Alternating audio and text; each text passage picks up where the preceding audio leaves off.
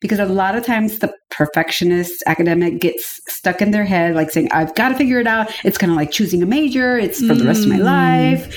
Or, figuring out what institution I'm going to go work at. It's not for the rest of your life. You are in control. You get to decide how it goes.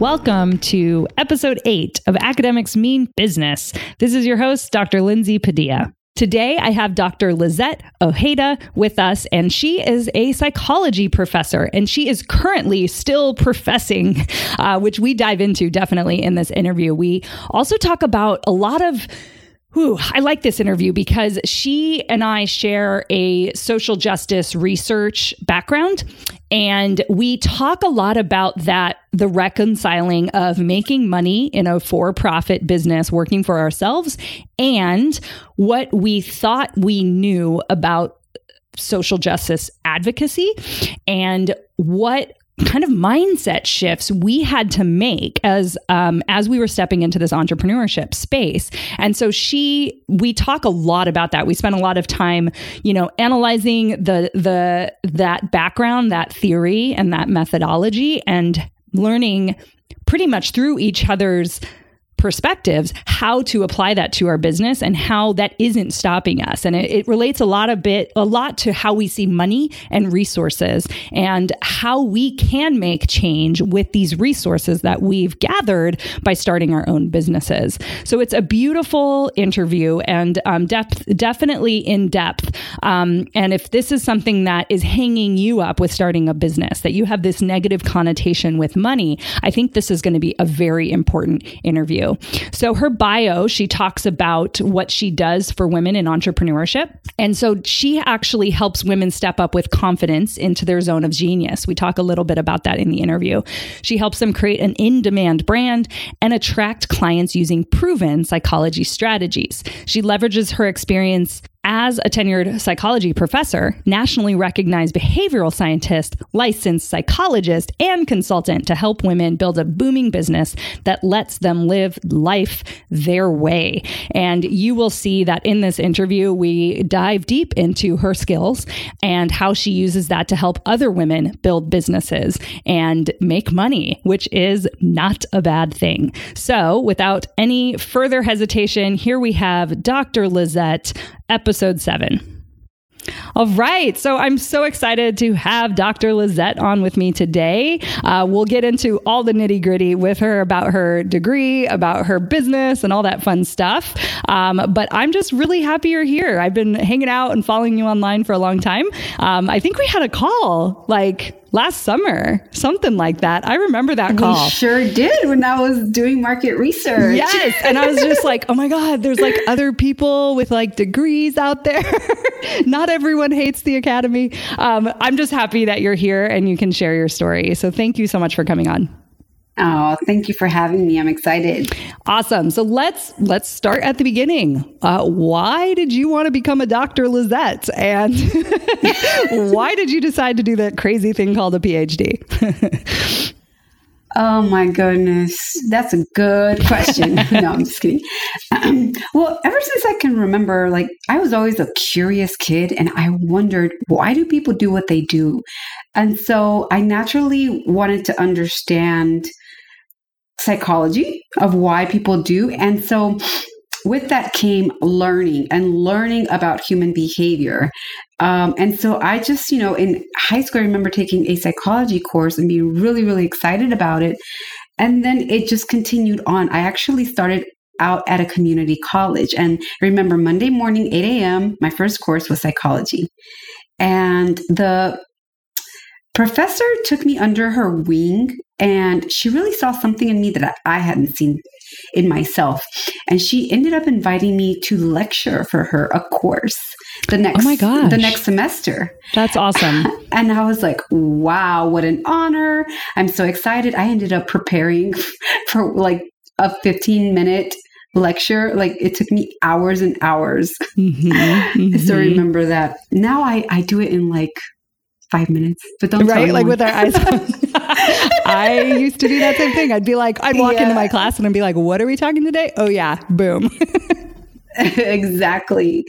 And it just spiraled from there. She believed in me, and I was like, why not? I was actually not only the first person to graduate from high school, but even the first person to go to high school. My parents did not.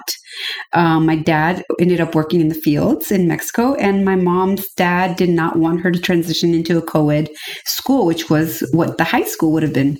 So, I didn't have those examples in my life. But so here's this professor who believes in me, and I'm like, okay, sure, why not? She's like, you need to transfer to a university. And I'm like, okay. So that's what I did. I went on and went to a 4-year commuter school locally while I lived at home. And then the professor there took me under her wings, and she's like, you need to apply to a PhD program. And I'm like, okay, sure. If you're saying I got what it takes, then I'll do it. And so that's what I did.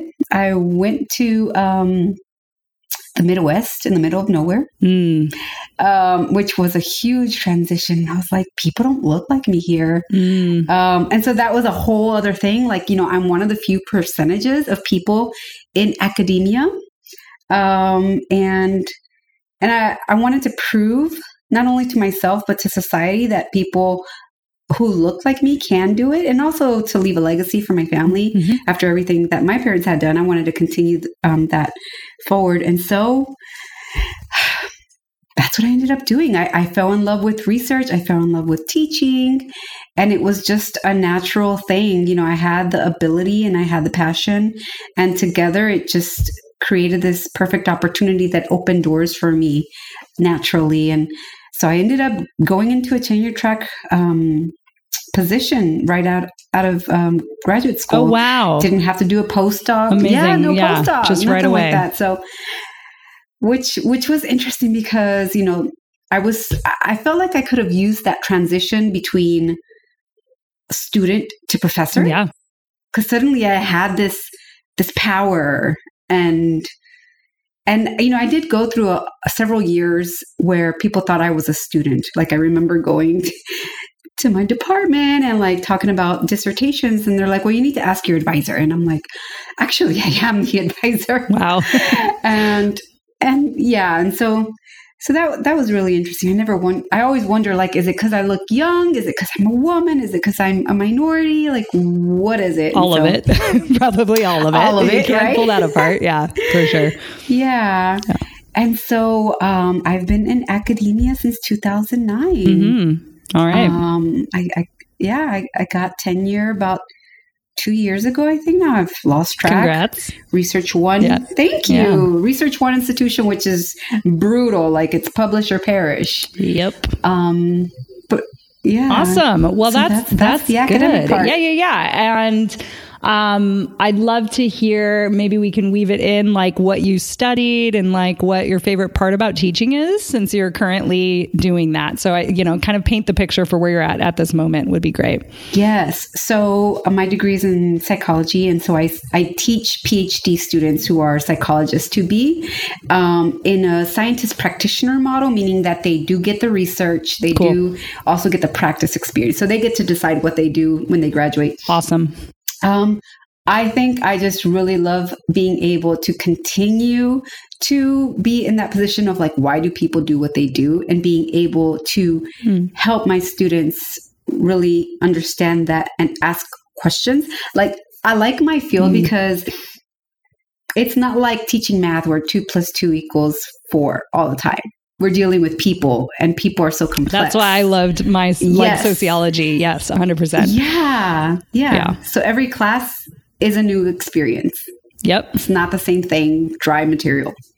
Yep. So I love that. it. Oh my gosh. Yeah. We're very similar on that. Very cool. Okay. So that's cool. Now, where did you learn about entrepreneurship? What was like, take me back to maybe a pivotal moment or some kind of spark of an idea.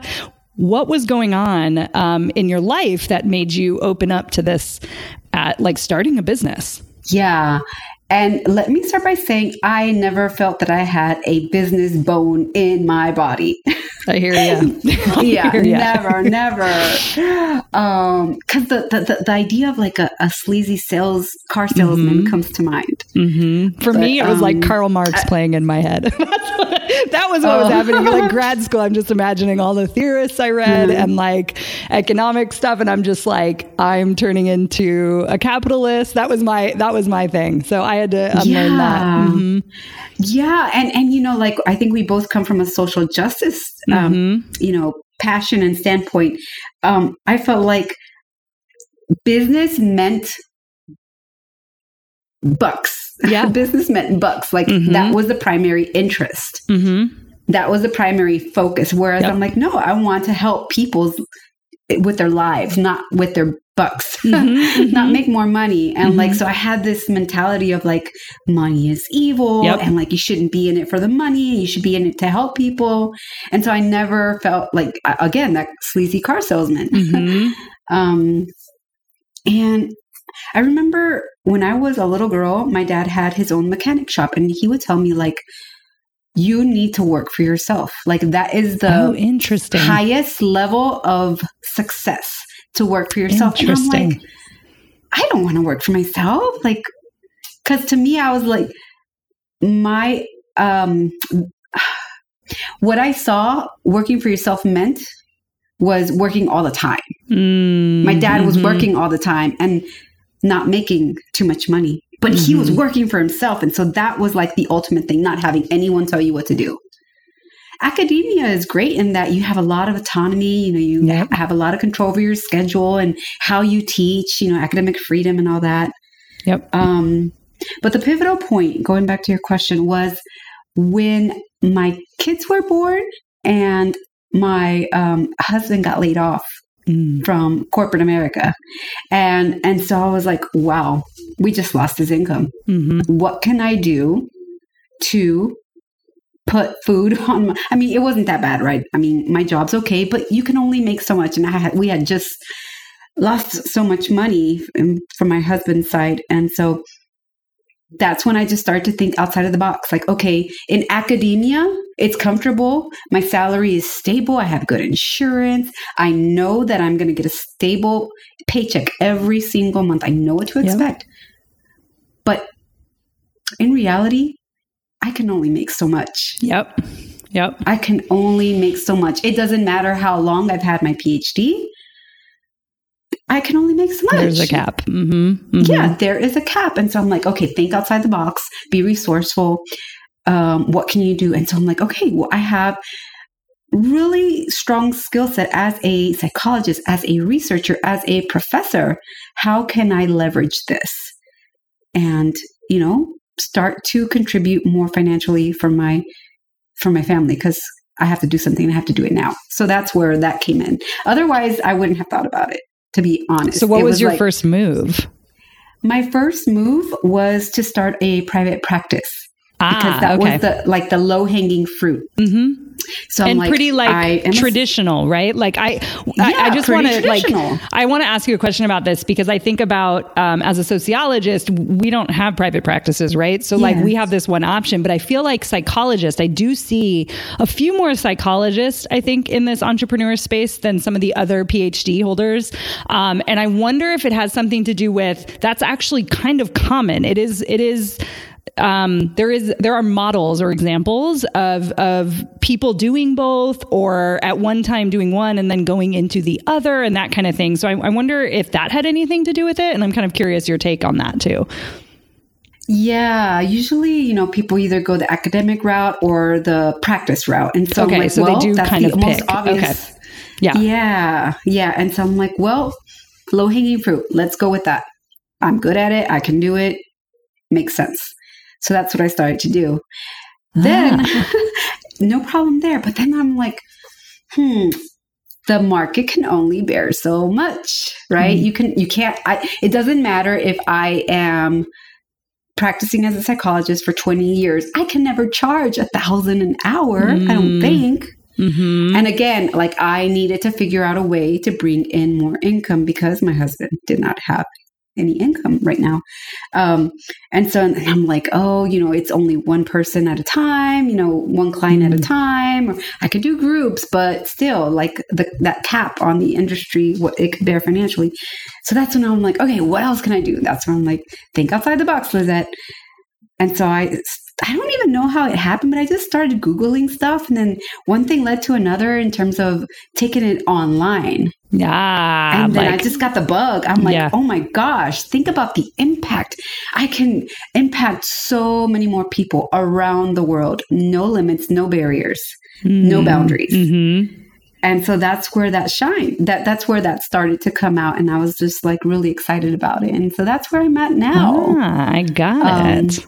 So I'm wearing all these hats. Yes, still. you are. Lindsay, yes. Tell us about that. Tell us a little bit about your business. And, actually, if you could tell us a little bit about what it was like to kind of answer this call to so, you were doing it out of need, which is very different than my story of, I was kind of making this choice, but what did it feel like to really decide that you could do it and were capable and that you were going to add an income stream to your family? What was going on in your head? Did you tell your department? Did you tell anyone, or were you doing it in secret? I just have questions about like that kind of stuff. What was going on in your head? If you can remember back to when you're like, this is happening, this is real. Like, I'm going to get a website, I'm going to get a domain, those decisions. Yeah. That's a great question. And there is some fuzziness there because everything happened so fast. Like I just had to figure it out some way, somehow. So like, I didn't really take a lot of time to think and process and very unacademic like of you. What do you do? I know, right? It was a lot of risk taking. It's so different. Honestly, I don't even remember, to be completely honest. Like blocked it out. Like maybe that's part of it. Yeah, that's traumatic, I guess. maybe it's not even like the second you were like, oh shit, this is real. But maybe it's like even just like a couple months in when you're like, I made this decision, like any sort of like second guessing or like emotional response towards moving towards this thing that is so different than what you ever thought you would be doing. And what it maybe even at this point clashed with some of your values before you were fully like in. So I don't know anything around that, like in the early stages. Yeah. What comes to mind is the money thing. I've always been someone who's a giver, serve people. And let me tell you, my research is focused on social justice. And now here I am trying to help people make more money, by understanding what makes people buy and how to get them to buy from you. So the psychology of buying and persuasion and all that.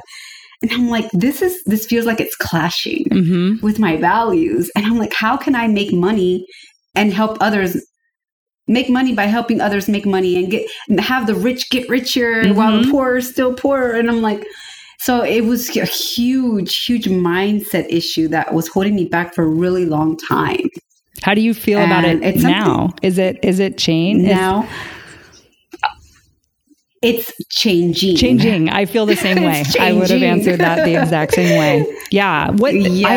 I find that paradox between social justice and money, like, at its core is what leads to burnout for social justice advocates, people who are out there on like boots on the ground in some cases, but also the people that are doing, even the research, right? Because I think there is a burden that comes with researching and knowing what's happening and not being able to do enough or give enough talks or have enough like of a theoretical framework that can be applied to make a difference. And so there's this like burden of, am I ever able to do enough around this arena because I know how fucked up the world is, essentially.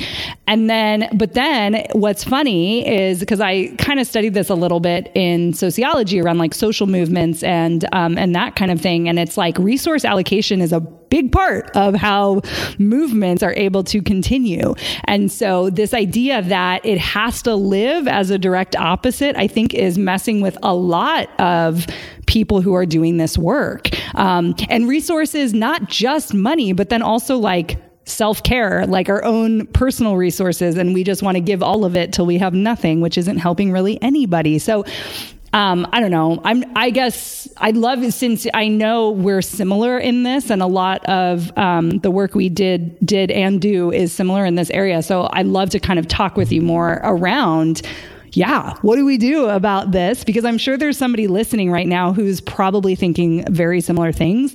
And so, I don't know if you have any thoughts about why they're seen as opposites, and how are you making money and still holding those values? Like, what story are you telling yourself about that? Mm-hmm. Yeah. So what has helped is that it's an exchange of energy. Mm-hmm. That helped me too. In a form that, like, money is not, I'm trying to detach the meaning that money is evil, that money is, like, money is greed, and all those negative terms with money, and exchanging it for meaning like empowerment, or like what you can do with money. What you can do more with money. More money means I can help more people. It's like more potential. I can establish, I can establish a scholarship fund if I have more money. I can donate if I have more money. I can work less and spend more time volunteering if I want to. Mm-hmm. More money is not the more greed or more evil in the world. It could be, if used for good, and I plan to use it for good, then it could be an amazing thing. Money could be really good. Mm-hmm. Do you believe that we can run businesses and still harbor some of the notions that we're anti-capitalist in some ways, like some parts? Like, I'm assuming we probably agree in some ways about what capitalism does to human beings and groups of human beings and disadvantaged human beings, and people are separated and treated differently and given different access and resources. So we know that capitalism is a part of that. Can you run a business in this space and actively be challenging some of those structures? And I don't know if I know the answer. So I'm like positioning that, and I'm like, I don't even know how I would answer that. So I don't know. What do you think? Oh my gosh, that is a huge question. It is a big question. Oh my gosh. Because I do believe that we can. Part of me, I remember, like, my favorite theory professor when I was getting into, like, education was like, education's fucked up. It still sorts people. It's still, you know what I mean? Like, that is a problem. And he's like, but you're going into it knowing this. So in a sense, he was kind of like, find your allies on a campus and figure out, like, who, like, is working on this kind of stuff, and, make sure you're doing what you can to change the things that need to be changed after studying this stuff. And I think he said something like, find your allies and, take it down from the inside, is the language that he kind of used. So he was in my head as I was exactly struggling with very similar questions as you. And I'm just like, am I contributing to the problem? But then I thought about it from this perspective. So as a white female online, I am constantly, as a white female anywhere in the world, I have to constantly be thinking about in ways I'm oppressing. And so you can't get outside of that, right? So now we're in capitalism, and we are, like, deep in the belly of it, right? We always have been, even in the academy. To pretend that the academy isn't, like, impacted by this system is not, that doesn't make any sense either. But here now we are, like, holding the power, like you're saying, like, we get to control, like, how we use the money. And I'm like, that's pretty powerful. So knowing what I know about the world and what still needs to be known and what will constantly need to be challenged, us, like, people like us, like, having access to a lot of money would change even the perception of money, I think. Like, and I think being able to contribute, a lot of the work I studied in sociology had to do with like social movements and, charity, like the difference between charity and volunteering and actually like, doing work that impacted the population that they're trying to impact and like study what the impact actually has. It's not just doing good for good's sake. Like, are you actually changing the system? Dude, that kind of knowledge is really important in the world right now as we're trying to make changes, through nonprofits and through everything, right? So part of me is just like, how powerful for people who know what they know about how the world works to have resources. What would that mean if we started to like, instead of keeping it bottled within the institution, if we like freed it in some way? So that's where I am with it. I know that was kind of rambly, but like, again, live processing it. I don't know. So that's what I'm thinking. Yeah. That's actually something else that I wanted to do. I wanted to expand my zone of genius in other domains. I love that. Mm-hmm. Yeah. So when you said bottled up, right? Mm-hmm. That's how I felt. Like, I'm like, there's more I could offer outside of the ivory tower. Like, there's more lives, different populations, different audiences who could benefit from what I have to offer. Mm-hmm. I love that. That's a good way of looking at that. And this is what it looks like. And what I decide to do with it is up to me. So I can choose to use it for good or not. And obviously I will, but that's empowering and powerful. Mm-hmm. I agree. Awesome. So let's hear a little bit about your business. So we've alluded to this idea that you work in persuasion. Obviously there's a lot of persuasion in marketing theory. So what does your business look like right now? And tell us about, what it's like to like a day in the life of Dr. Lizette. Like, when are you working on your business? When are you teaching? What does that look like? You have a baby also, by the way. And twins. So, yeah. Oh my gosh. Well, so my main job is my, academic position. And then I do my private practice and my online work on the side. And I'm a mom full time is what I say, 24 hours. Mm-hmm. It's pretty real. Yeah. So what ends up happening, I don't want to say hobbies, but it's obviously not my main source of income, and I don't have as much time to put into it. So I am just taking what I have learned as a practicing psychologist, as a person who teaches how to deal with people and human behavior. What I've learned in my own business as a psychologist, and helping coaches in particular learn how to use that so that they understand what their ideal clients and customers want to get to the heart of the matter, what's going to make someone want to take action now, and then more importantly, how to position themselves as the best person to help them.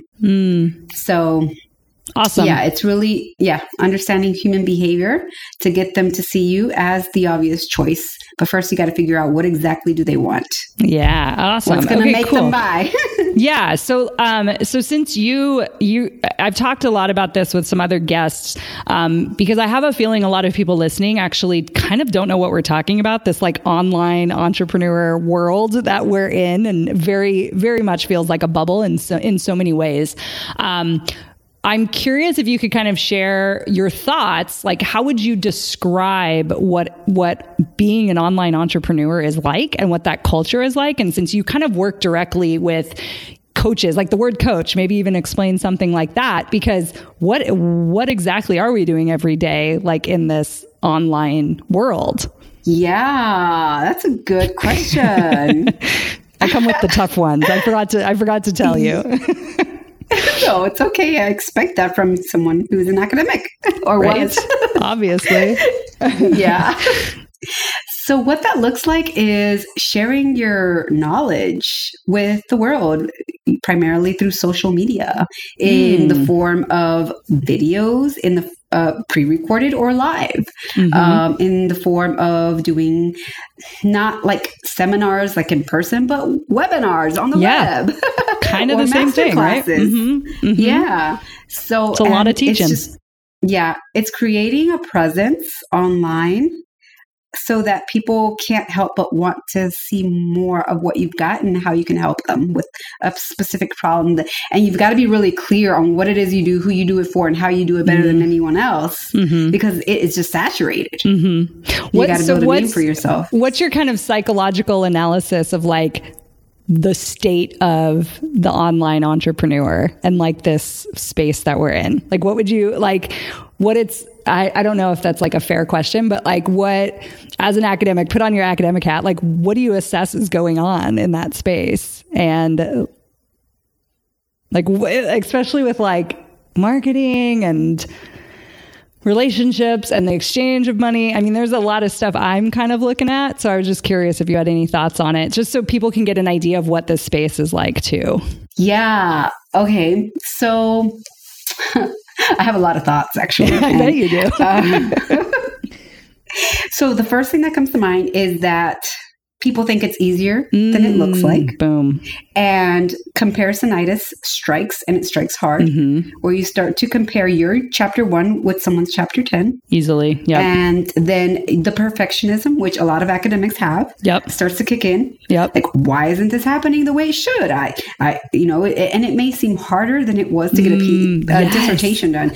At least that's how it felt for me, to be completely honest, because I was, in a whole different ballpark. Business, that was so foreign to me. And it's just a whole different ballpark. It really is. Whereas I can be in my office on campus, writing my articles, teaching my class, and I just put it out there and it just happens.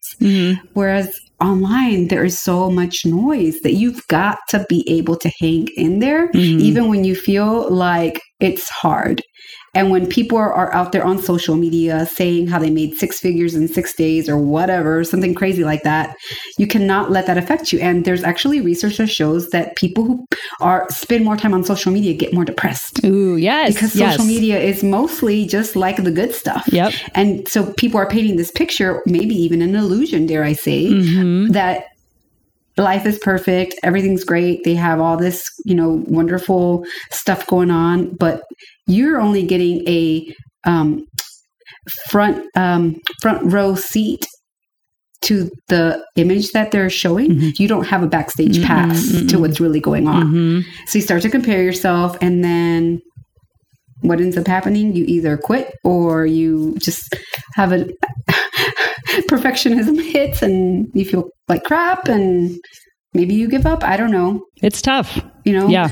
That's what that is. There's a lot of people out there, but you got to just be yourself, figure out what you're good at, what you like to do, and show people that you're the best person to be able to help them solve their problem. Yeah. So you brought up a lot of like challenges and bumps, and I'm like, yep, all of that. Is there any other challenges that you've experienced personally in building your business, that you can kind of share with us? Yes. The hardest part for me has been figuring out what the hell I do. Because to be completely honest, as academics, there's a lot we can do. Sure. It's true. In my situation, I can consult based on my, research, right? I can build courses like you do. I could go that route. I could do life coaching. I'm a psychologist. I've helped transform thousands of lives. I could do so many things. I even have a career counseling background. I teach a course in career counseling. Tell people how to find the thing you could do. Yeah, that's good. That's good. Exactly. Yeah. So I'm like, should I be a career coach? Should I be a life coach? I was just inundated with possibilities. And when things weren't happening fast enough, I would change directions. Sure. And that is like, no, number one, you got to be consistent, stick to it. Don't get distracted by what everybody else is saying, how I made 6 figures in 6 days.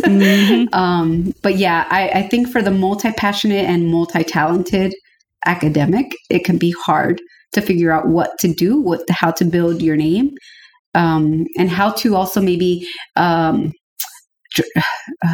adapt your academic skill set into the entrepreneurial world.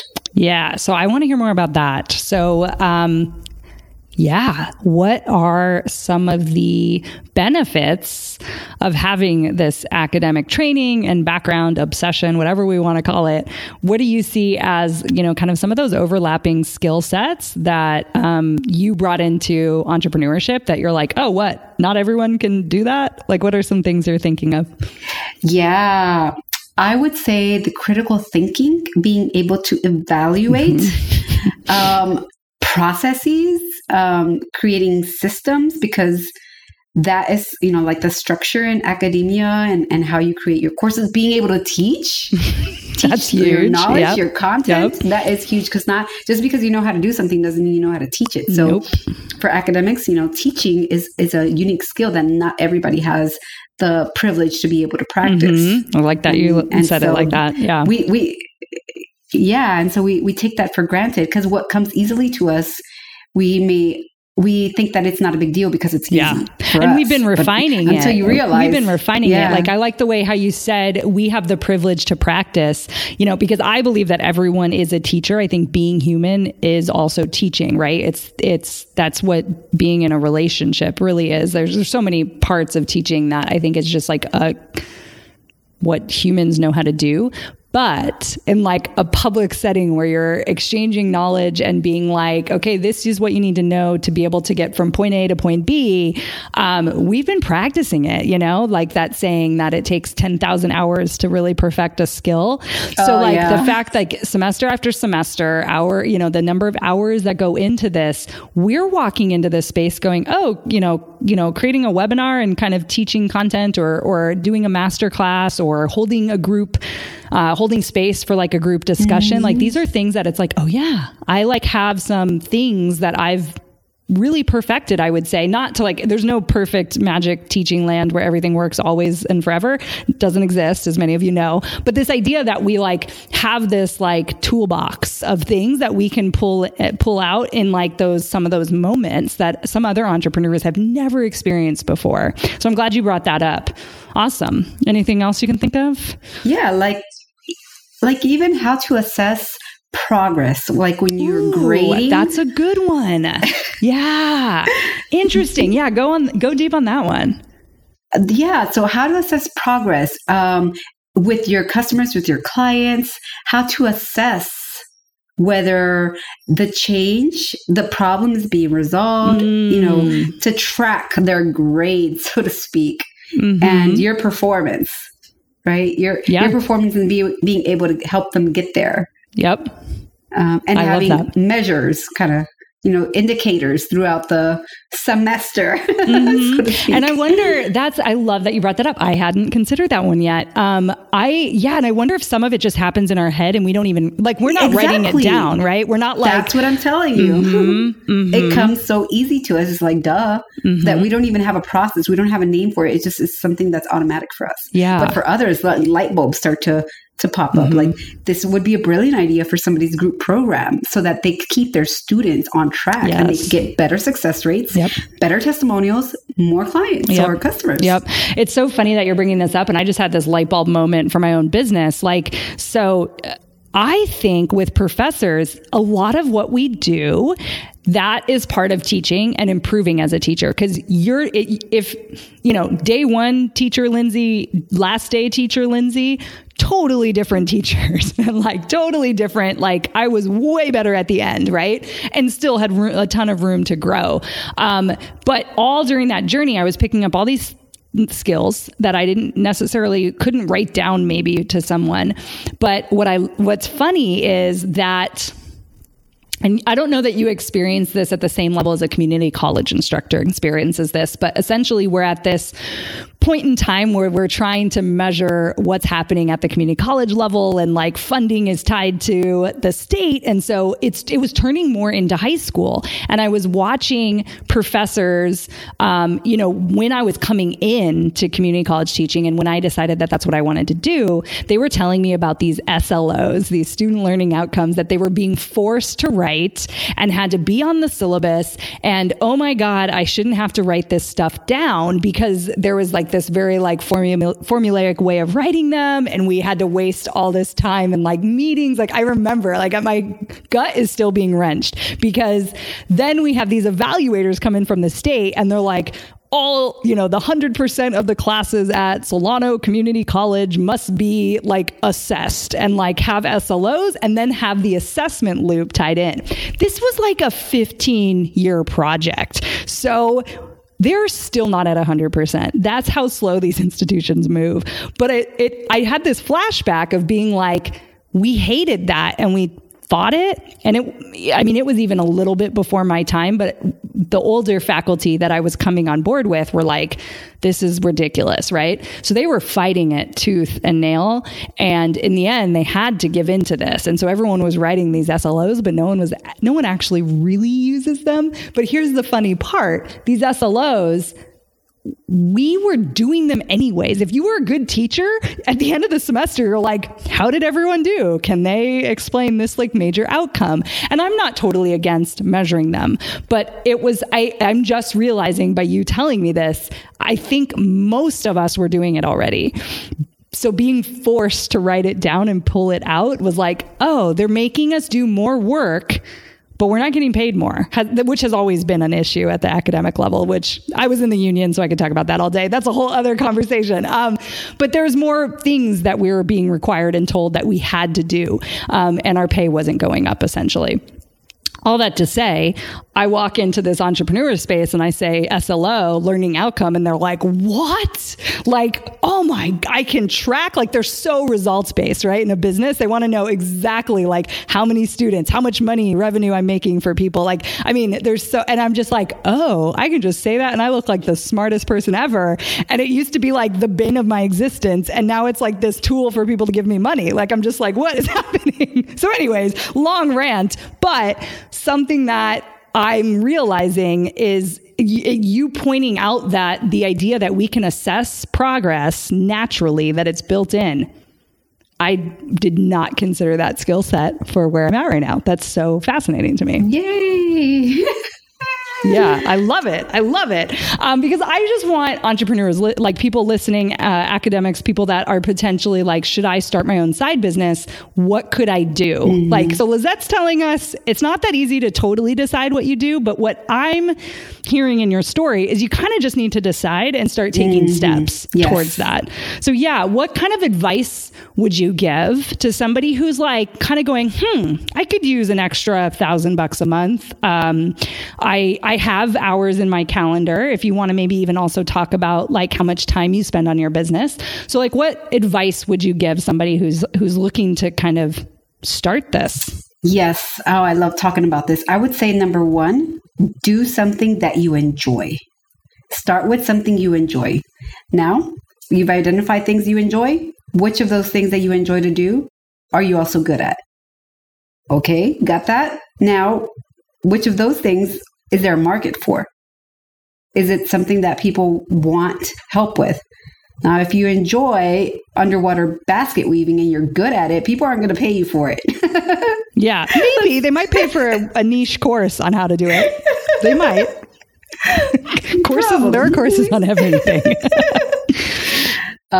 So that would be my recommendation. Do what you like, do what you're good at, and figure out if it's something that people will pay you for.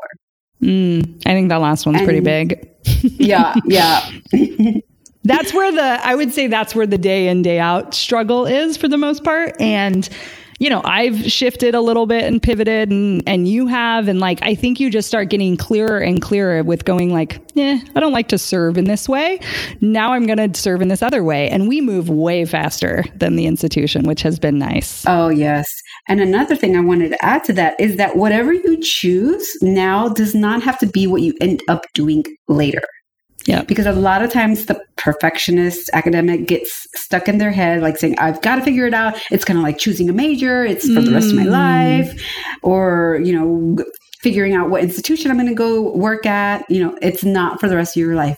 You are in control. You get to decide how it goes. Start off with something. Give it your all. Give it some time. See if it works. If you like it. If not, you can always change. You're taking control. So keep that in mind. And it's not forever. You're always evolving.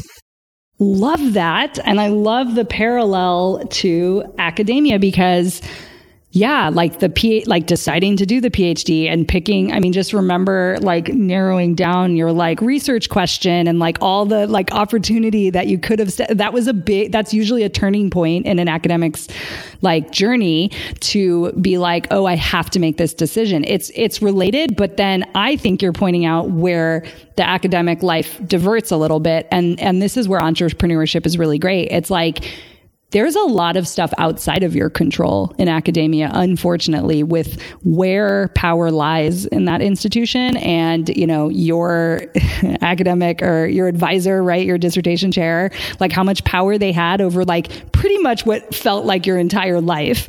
And then not only that, then also the way the institution's being run and decisions are being made completely in many cases against the professor, but also just without you being able to control that, budget cuts and courses being cut and all of that stuff that's outside of your control. And the beauty of entrepreneurship is for the most part, it lies with you. You can wake up one day and be I think I'm going to try to make $1,000 today. What could I offer to somebody? How could I help somebody? How could I make that energetic exchange?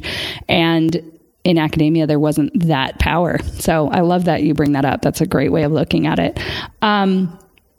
Okay. So I would love to hear about where you are headed, with this business. And, it's been about a year. Have we talked about how long you've been in business? It's been about a year because I think you were doing market research last summer, a little bit over a year or so.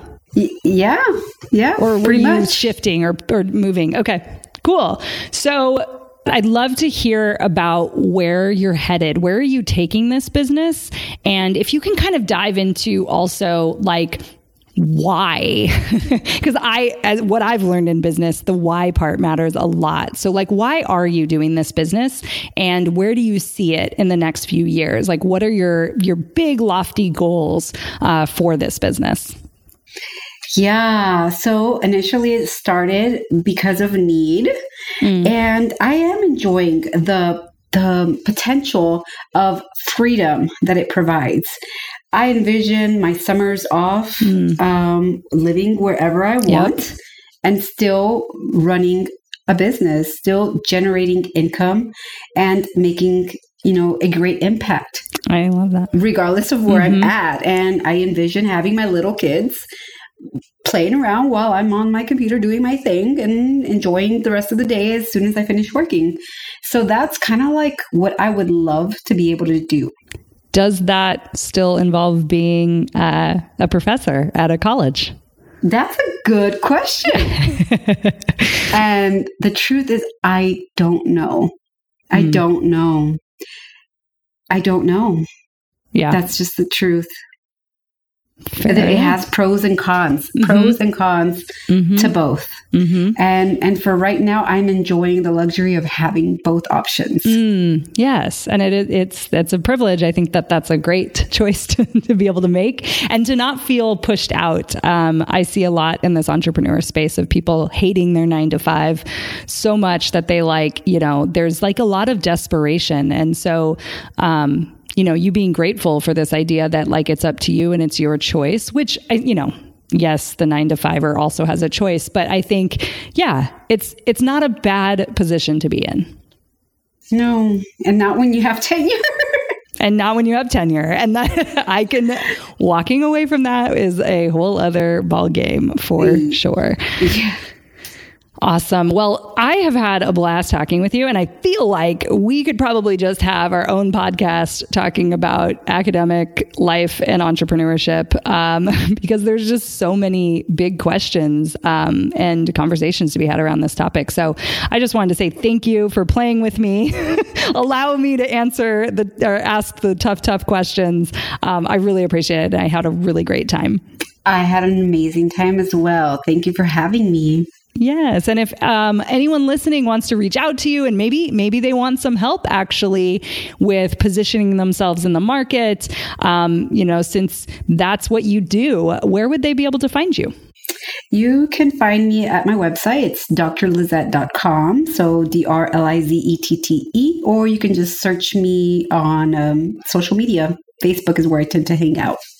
Yeah, Facebook is fun. I spend more time on Facebook than I ever thought I would. Running a business, which blows my mind. Awesome. Well, thank you so much. It was such a fun day, and I look forward to watching you at your business take off and just more conversations. Thank you.